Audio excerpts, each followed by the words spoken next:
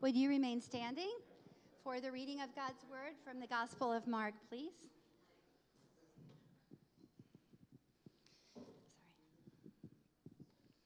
When they came to the disciples, they saw a great crowd around them and scribes arguing with them.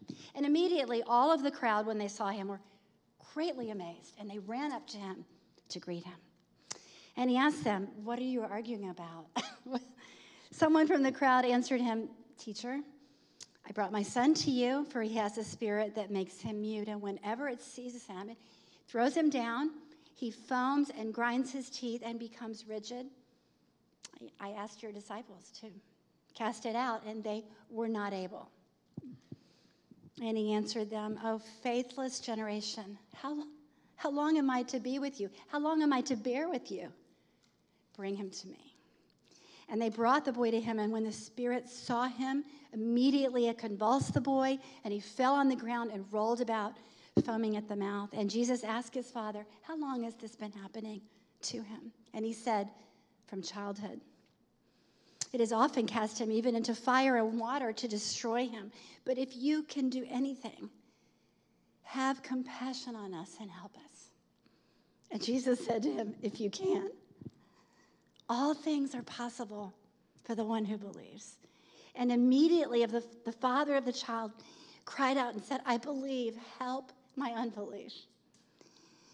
When Jesus saw that a crowd came running together, he rebuked the unclean spirit and said to it, "You mute and deaf spirit, I command you, come out of him and never enter him again." After crying out and convulsing him terribly, it came out, and the boy was like a corpse, and many of them said, he is dead. But Jesus took him by the hand and lifted him up, and he arose. And when he had entered the house, his disciples asked him privately, "But why could we not cast it out?" And he said to them, "This kind cannot be driven out by anything but prayer." This is the word of the Lord.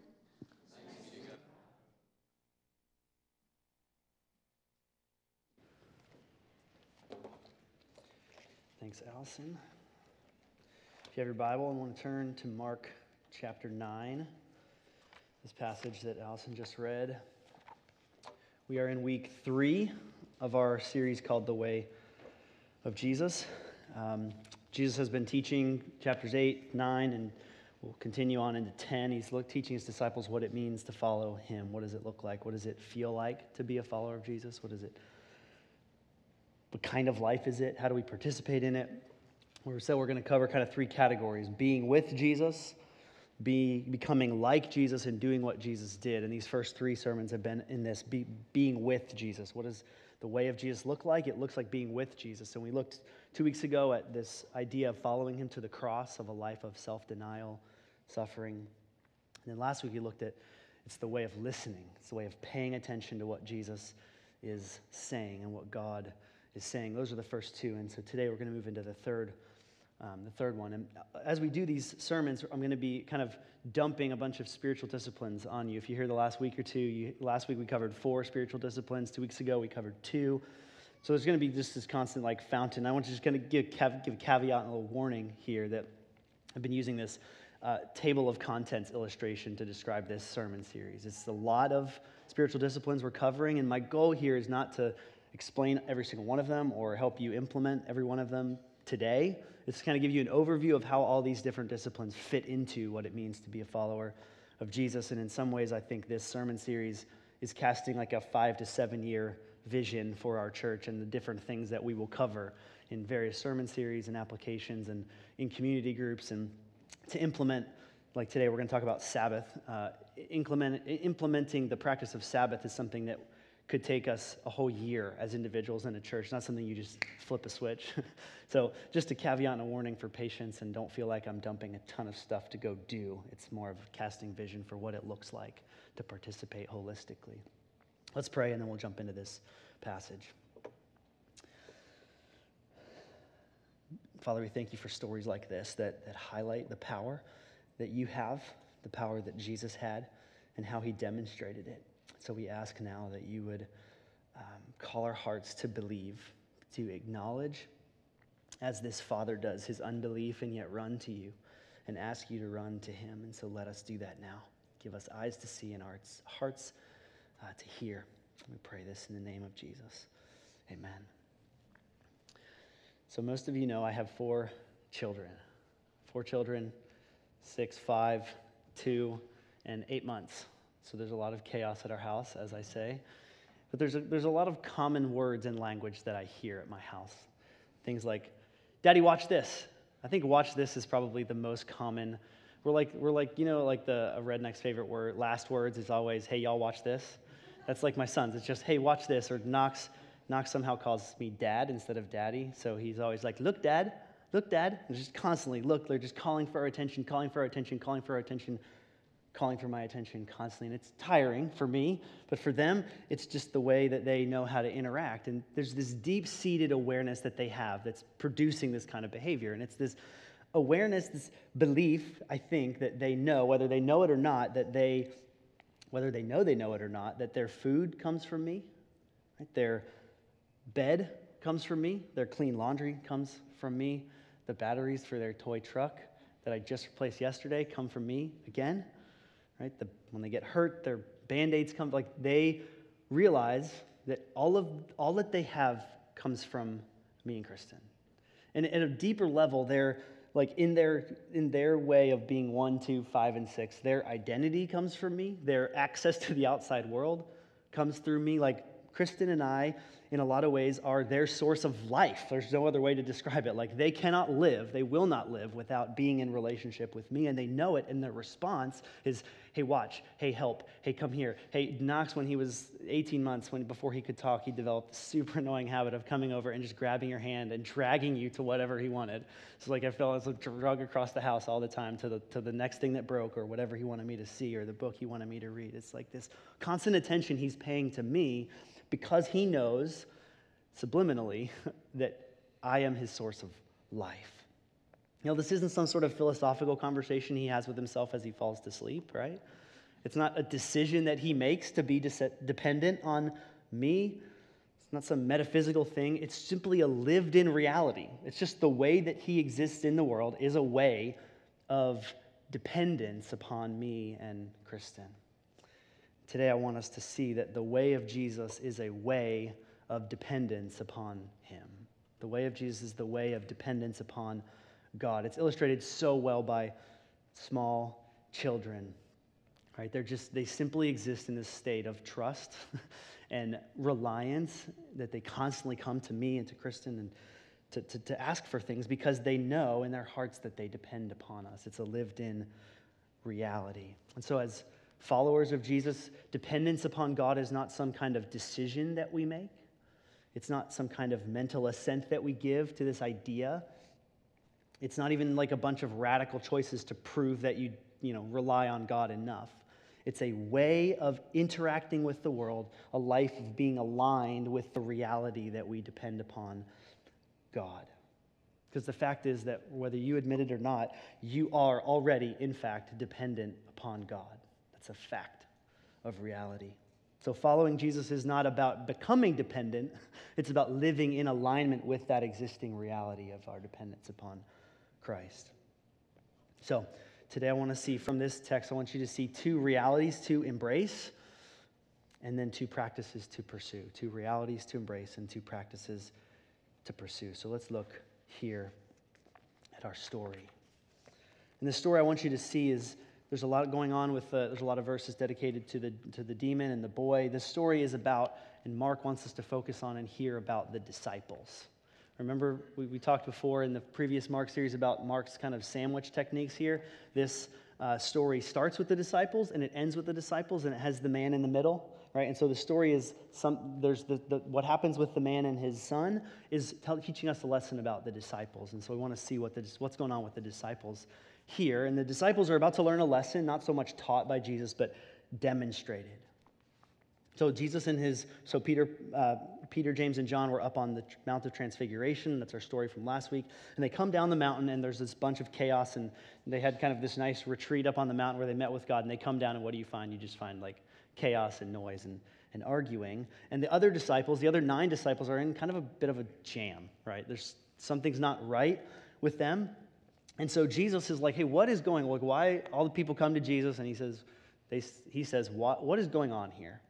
And this is what someone calls out. Someone from the crowd answered, "Teacher, I brought my son to you." So I think it's important for us to notice. I brought my son to you, Jesus. That's who I was bringing him to.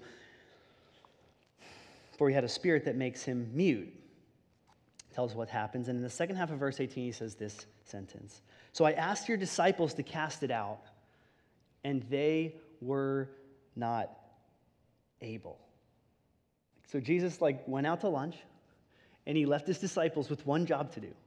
I found this while I was researching this.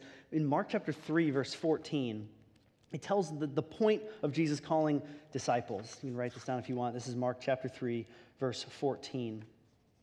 And it says that Jesus called disciples, and he appointed 12 so that, and listen to why he appointed 12 disciples, so that they might be with him, and he might send them out to preach and have the ability to cast out demons.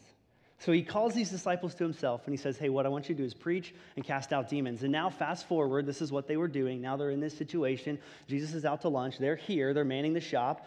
Someone comes in and says, hey, I need you to cast out a demon. And they can't do it. Can you put yourself in their shoes in this moment? This is embarrassing. You had one job to do, right? You know that. You had one job to do, and here they are. They can't do it. And this is a recurring theme of this story and of this entire section about the disciples, that the disciples are weak and frail and unable to do what they're supposed to be doing. In fact, the word that the man used when he says, your disciples were not able, is the word for weak. He's like, hey, Jesus, your friends are weak. Your friends over there, and he's calling this out in front of the entire crowd. And the disciples are confronted with this reality. They are unable.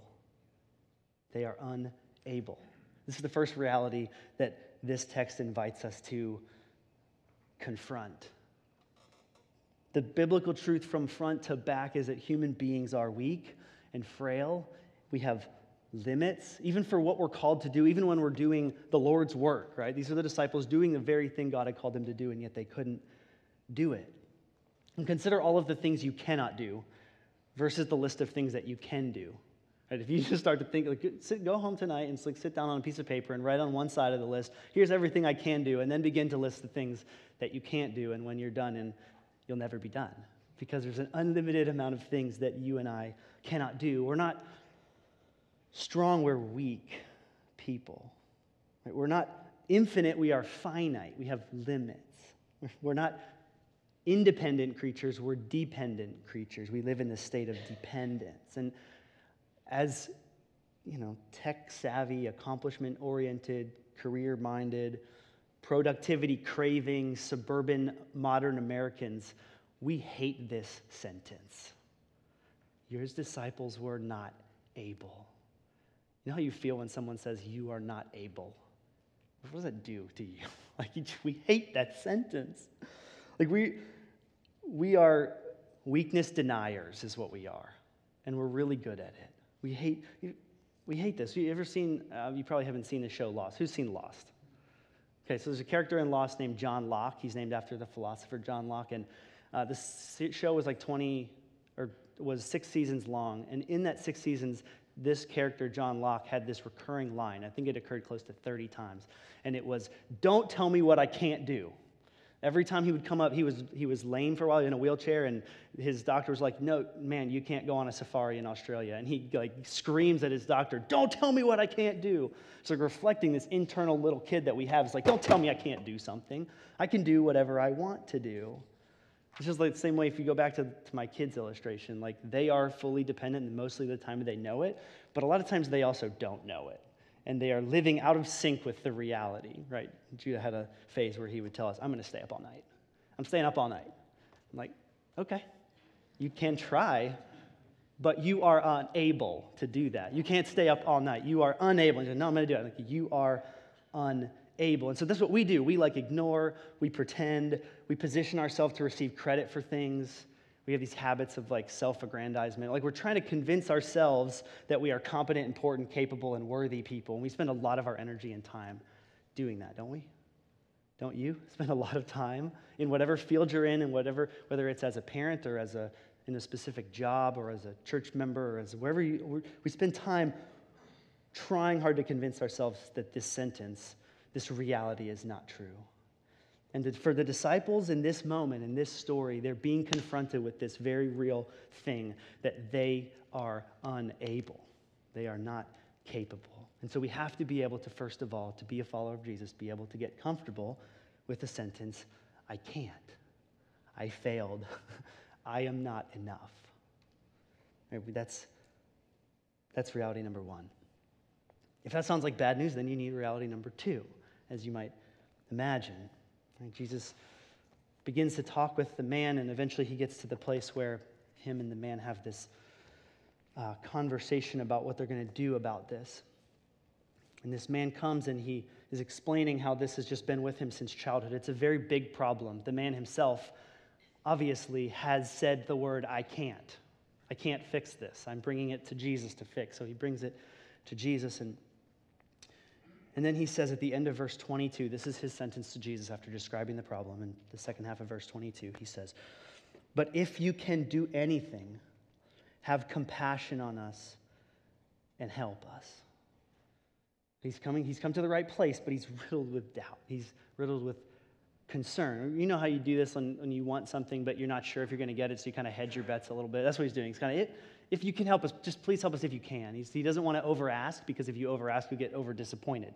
So he kind of like hedges his bets a little bit. And Jesus' response, if you read this in English, feels like, at least I've read it before, as kind of a sarcastic like rebuke of the man. Like, how dare you say that? Or like he's laughing when he's saying it. And I don't think that's what's going on here. I don't think Jesus is being sarcastic or pushing back on him. I think he's shifting the focus, because the man is saying, the man's question is if Jesus can do it. And Jesus is saying, that's not the question. The question is not if I can do it. The question is if you will ask me for help. That's what he means by it's possible for those who believe. What it means to believe is to come to Jesus and ask. In other words, Jesus is saying, I always can, but are you going to ask me? Are you going to come and ask me? You see, that's the gospel. Jesus is always able. This is the second reality. As unable as we are, Jesus is able. He is capable. He is sufficient. He is powerful. He never sleeps. Most of us sleep, I think. Jesus never sleeps.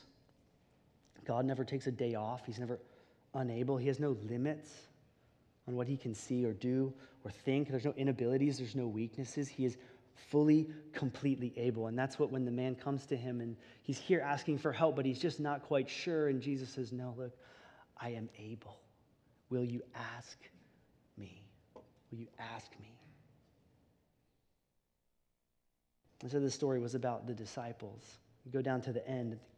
The disciples, they finish up this story and they go off into the house in verse 28 and they're kind of alone. And the disciples, you can just hear Matthew's like, hey, Jesus, this is kind of awkward. Like, why couldn't we cast it out? Like, you told us to do this. Why couldn't we cast it out?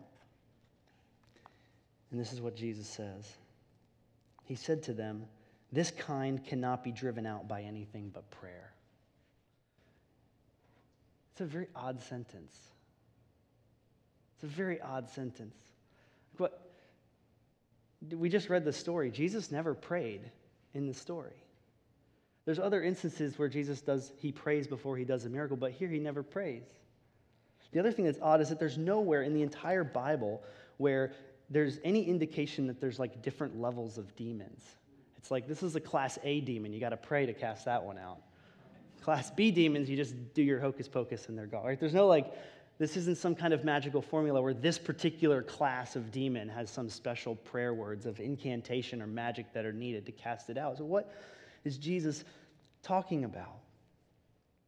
I really think what Jesus is doing here by highlighting prayer is he's highlighting the difference between them and the man. The difference between the disciples and the man. There's a foil going on here. Everything that the man was willing to do, Jesus' own followers weren't able to do. And what was that? Ask. They weren't able to ask. There's one commentator said this as I wrestle with this verse. He said, the disciples' problem has been a loss of the sense of dependence on Jesus' unique power. They lost their sense of dependence, their awareness of the existing realities that they can't, but Jesus can. They lost that sense. He says they must learn that in spiritual conflict, there is no such automatic power. It requires us to ask constantly. And I love this last sentence. This is actually his last sentence of this entire section. He says, their public humiliation has been a necessary part of their re-education to the principles of the kingdom of God. And what is that principle? It's the principle of dependence. I can't, God can. I can't, God can. I can't, God can. And the disciples are being confronted with both of these realities in real time in this story. We think that growing up to maturity means becoming more independent. And that's with our kids. When you're in a job, like to be more mature means to have more authority, more ability, more independence. That's what maturity looks like in like human growth. But in Christian maturity, the more mature you are, the more dependent you realize you are. And the more you operate out of that awareness. This word that the man uses when he says, if you can help us, it's the same word he says a sentence later, I believe, help my unbelief. It's actually a rare word in Greek, and it means run to someone's aid. He's saying, Jesus, run to my aid, run to my aid, run to my aid, run to my aid, run to my son's aid, run to my... He's asking Jesus to run to his inability with Jesus' ability. That's what's happening here. And I think Jesus is teaching his disciples, if you want to be a follower of me, this is how it works. You can't, I can. And those two realities, as simple as they are, and as much as as all of us already know this, we often live out of sync with it. And we've got this, we were joking about those, I don't know, they're from the 90s, those old shirts that said frog, fully rely on God. But besides being really corny and dumb, there's this underlying problem with that, in that it's telling you that relying on God is something that you do, that you get to decide whether or not you rely on God. And this story is like, no. You rely on God, period. That's a reality. And we're being invited by this story and by Jesus to be his follower by living in sync with this reality and asking, how do I orient my daily life to be in sync with the reality that God can, I can't? And we get out of alignment with that. That's where frustration and pain and confusion and failure come in, because we're trying to do something that we can't do. This is the disciples' problem. Their embarrassment comes from their unwillingness to admit, I can't, Jesus can. So practicing the way of Jesus for us means embracing and orienting our daily lives around this dependence, about the realities that I can't, but Jesus can. I want to give you two practices that can help us do this. The answer to how do we do that, it's as big as the Bible. It's as big as our whole life, right? But two practices to pursue here. Those are the two realities. Our inability and God's ability. We often have this, I don't know, I've had this vague sense of like, I'm going to just try to rely on God more today. So what does that mean? It often means nothing. It often means nothing. It's this vague goal. I'm going to learn how to play the piano this year. Great. How's that going for you? It's like these vague goals of or statements of I'm going to just do this thing. It just doesn't really work. We need a path. We need a way. We need to structure and orient our lives around moving towards this. And so these two practices, as I'm saying every week, are not for their own sake, but they are a pathway towards living within earshot of God, living within eyeshot of God's reality and his power and his ability. So here's the two practices I want to highlight for us. The first one comes right from the text. It's not hard to see. Jesus at the end, this kind, meaning what kind? Like life, doing anything that requires spiritual power cannot be happening by prayer. Must need prayer. Prayer is the first practice. I want to specifically advocate for and invite you to consider the practice of daily prayer. Daily prayer. If you're not familiar with that phrase, it also goes by the name praying the hours. That's a long ancient word for it, or the daily office. It's been taken throughout church history from Jewish practice of praying at specific set times throughout the day.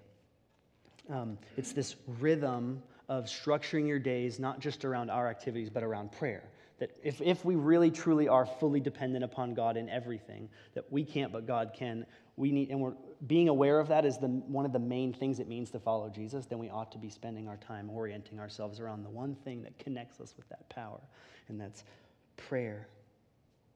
Oftentimes in the ancient church, these set times would be like 7, 8, 9, 12 times a day, where you just literally pray at every hour. They did it in the monasteries, but they also did it in everyday life. And it's come down to us in morning and evening prayer primarily. Prayer in the morning, prayer in the evening, and then there's 2 smaller versions with like a noontime prayer and a bedtime prayer called Compline.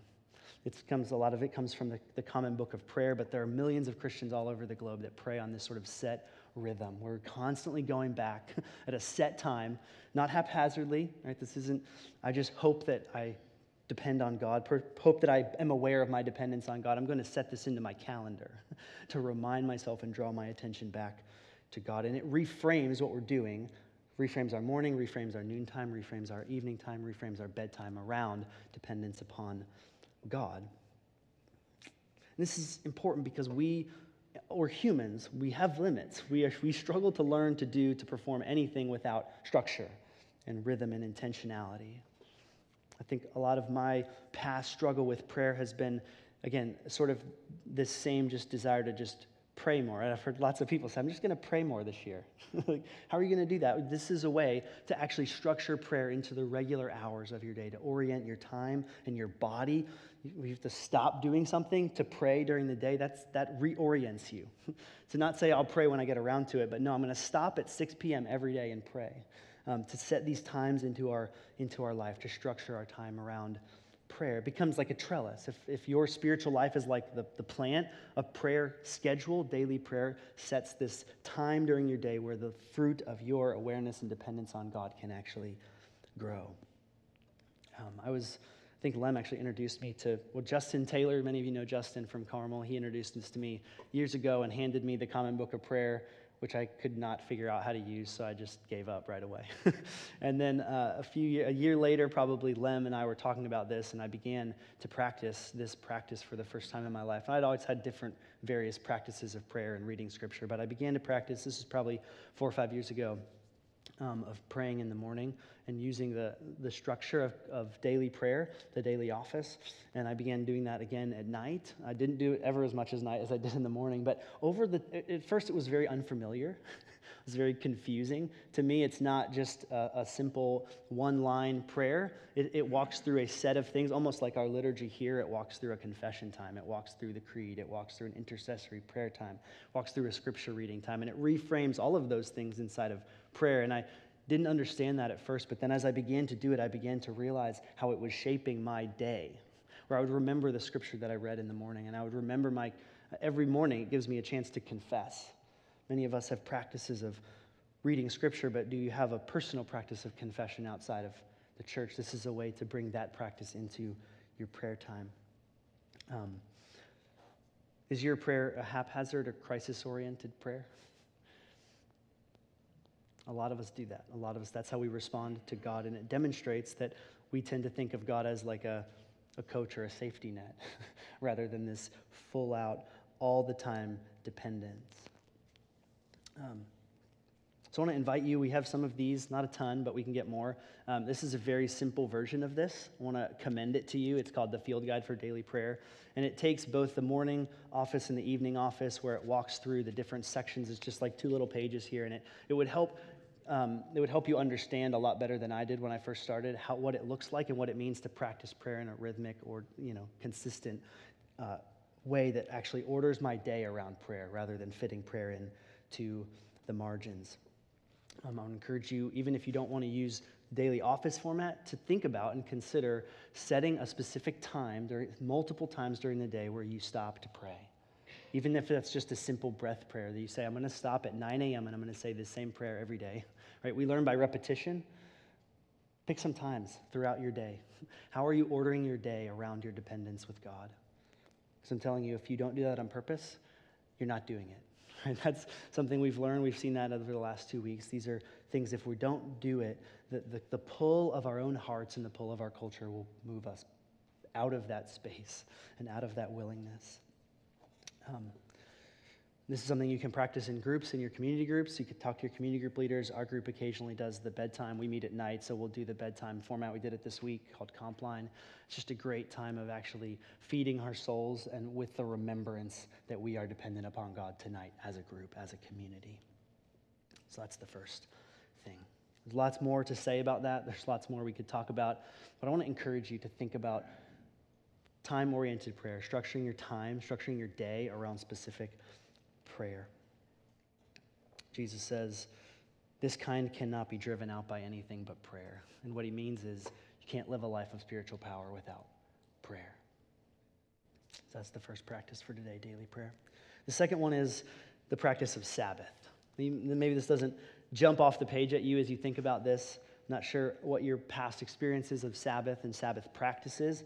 And I got to be honest, I have like 74 hours of notes on Sabbath. The stuff I read was so good this week on Sabbath that I just have notes and notes and notes. So I'm just going to give you a handful of things. But the best definition that I came across this week is by a pastor, and he says that Sabbath is a period of time with no have-tos or ought-tos, resulting in deep rest and renewal. I want you to think about the last time that you had a period of time with no have-tos and no ought-tos. It's probably not very often that we experience no have-tos and no ought-tos. We live in a performance-oriented world where your success depends on you and your work and your performance and your output. And we're tired because we're striving to be meaningful. And followers of Jesus are invited into this space where it's okay and it's important and necessary to remind ourselves that the world does not revolve or depend upon us. It depends upon God. Sabbath is setting aside specific time for your body and your soul to learn that tomorrow the sun will rise no matter what you do. It's really important that you know that and that you hear that. It's part of what the disciples needed. They needed to know the world does not depend on me, it depends on Jesus. Sabbath is one of the ways that we train ourselves. It's rooted in the Jewish practice. Again, the 10th commandment is to keep the Sabbath day holy. That's a whole set of things on its own. This isn't just a day off from work. This is a day where we protect time and we have things that we pursue and things that we don't do. And that's not legalistic. That's a way of creating a space for us to actually have this refreshing and renewing of souls where we don't have ought-tos and have-tos. It's a great connection with sleep. I've always loved the idea of sleep, but James Bryan Smith is a writer. He says, sleep is a declaration of trust. It is admitting that we are not God who never sleeps and that it is good news. Like every time you go to sleep, you have the opportunity before you go to sleep to realize this is a moment where I'm able to admit that I'm not God, that God is making the world go round even if I never wake up. Sabbath is the same thing, but it's for awake time. It's a way of spending time knowing, reorienting our bodies, our minds, our souls to rejoice in our creatureliness, that you have limits, that you need to sleep and stop, that you are not dependent upon what you put out. To come in, this is part of the invitation of this kind of passage, is to, as we recognize our dependence and as we recognize our need to be aligned with that, we need to practice that. And Sabbath is a way of practicing being a child of God, not a productivity machine. And the joy of being able to do that is immense from people who have a regular practice of Sabbath. The joy that comes from that space and that time of rest and renewal and delight in God and in his world is immense. So the way to do this is simple. My family's been wrestling through this. It's hard to stop and rest when you have 4 children. So, rest and renewal rhythms look different for everyone. But the point is, again, if you need to do this intentionally. If we're going to practice, if we're going to follow Jesus and teach our bodies that the world does not depend upon us, we have to carve out time to stop and to rest and to be renewed by Jesus. So pick a time during the week, same time every week. Rhythm, structure is important for these kind of practices. Pick a list of things to pursue. These are things that are life-giving to me, things about God's world and about who I am and who God has made me and my family that I enjoy, and do those things. Here are things that suck the life out of me. And I'm not going to do those things, not because I can't, but because I don't have to. Don't do things that you don't have to do. It takes preparation. And if there's some of these things that you do have to do every day, right? With my kids, there's things I have to do every day or else they will die, right? So in Sabbath time, I have to do them ahead of time. This is the Israelite preparation on a Friday for Saturday, to do them ahead of time so that I can fully engage and rest and be renewed during that time of Sabbath. Right, again, must have structure because the pull of productivity, I don't know if you've ever felt that, is too strong, and it will draw you right back into both body, mind, and soul into I am what I produce. The practice of Sabbath, little warning, actually requires lifestyle changes. This isn't something that you can just kind of do haphazardly or do occasionally or do carefree. It actually requires like trying and doing it on purpose. So those are just two very brief high-level flyovers of the two practices of daily prayer and Sabbath. I want to just kind of put them in your mind, plant some seeds today for those practices. If you already practice those, I'd love to hear about that and hear how you do that so that we can share that with our church. I want to see both of these practices become normal in our church over time, in our lives. I think these are things that orient us around one of the fundamental realities of following Jesus, is that you can't, but Jesus can. Again, these are not magic. They don't make you holy. Doing them is not going to gain you favor with God. Okay? Prayer doesn't change God, it changes us. Sabbath doesn't change God, it doesn't pay off God. God gets nothing out of your Sabbath. You get the rest and renewal and joy of being a child without producing. And the Christian vision of the world is this renewed world where everything is made right? Where there's no more tears, there's no more pain, there's no more death. The wine never runs out. This is the vision of perfection, of renewal. And yet, in that vision, you are still dependent upon God because you're still a creature. We don't get beyond our creatureliness. These practices, in a lot of ways, are practicing for eternity, practicing for what it means when we will be in the presence of God, still dependent upon His perfect love. Let's pray.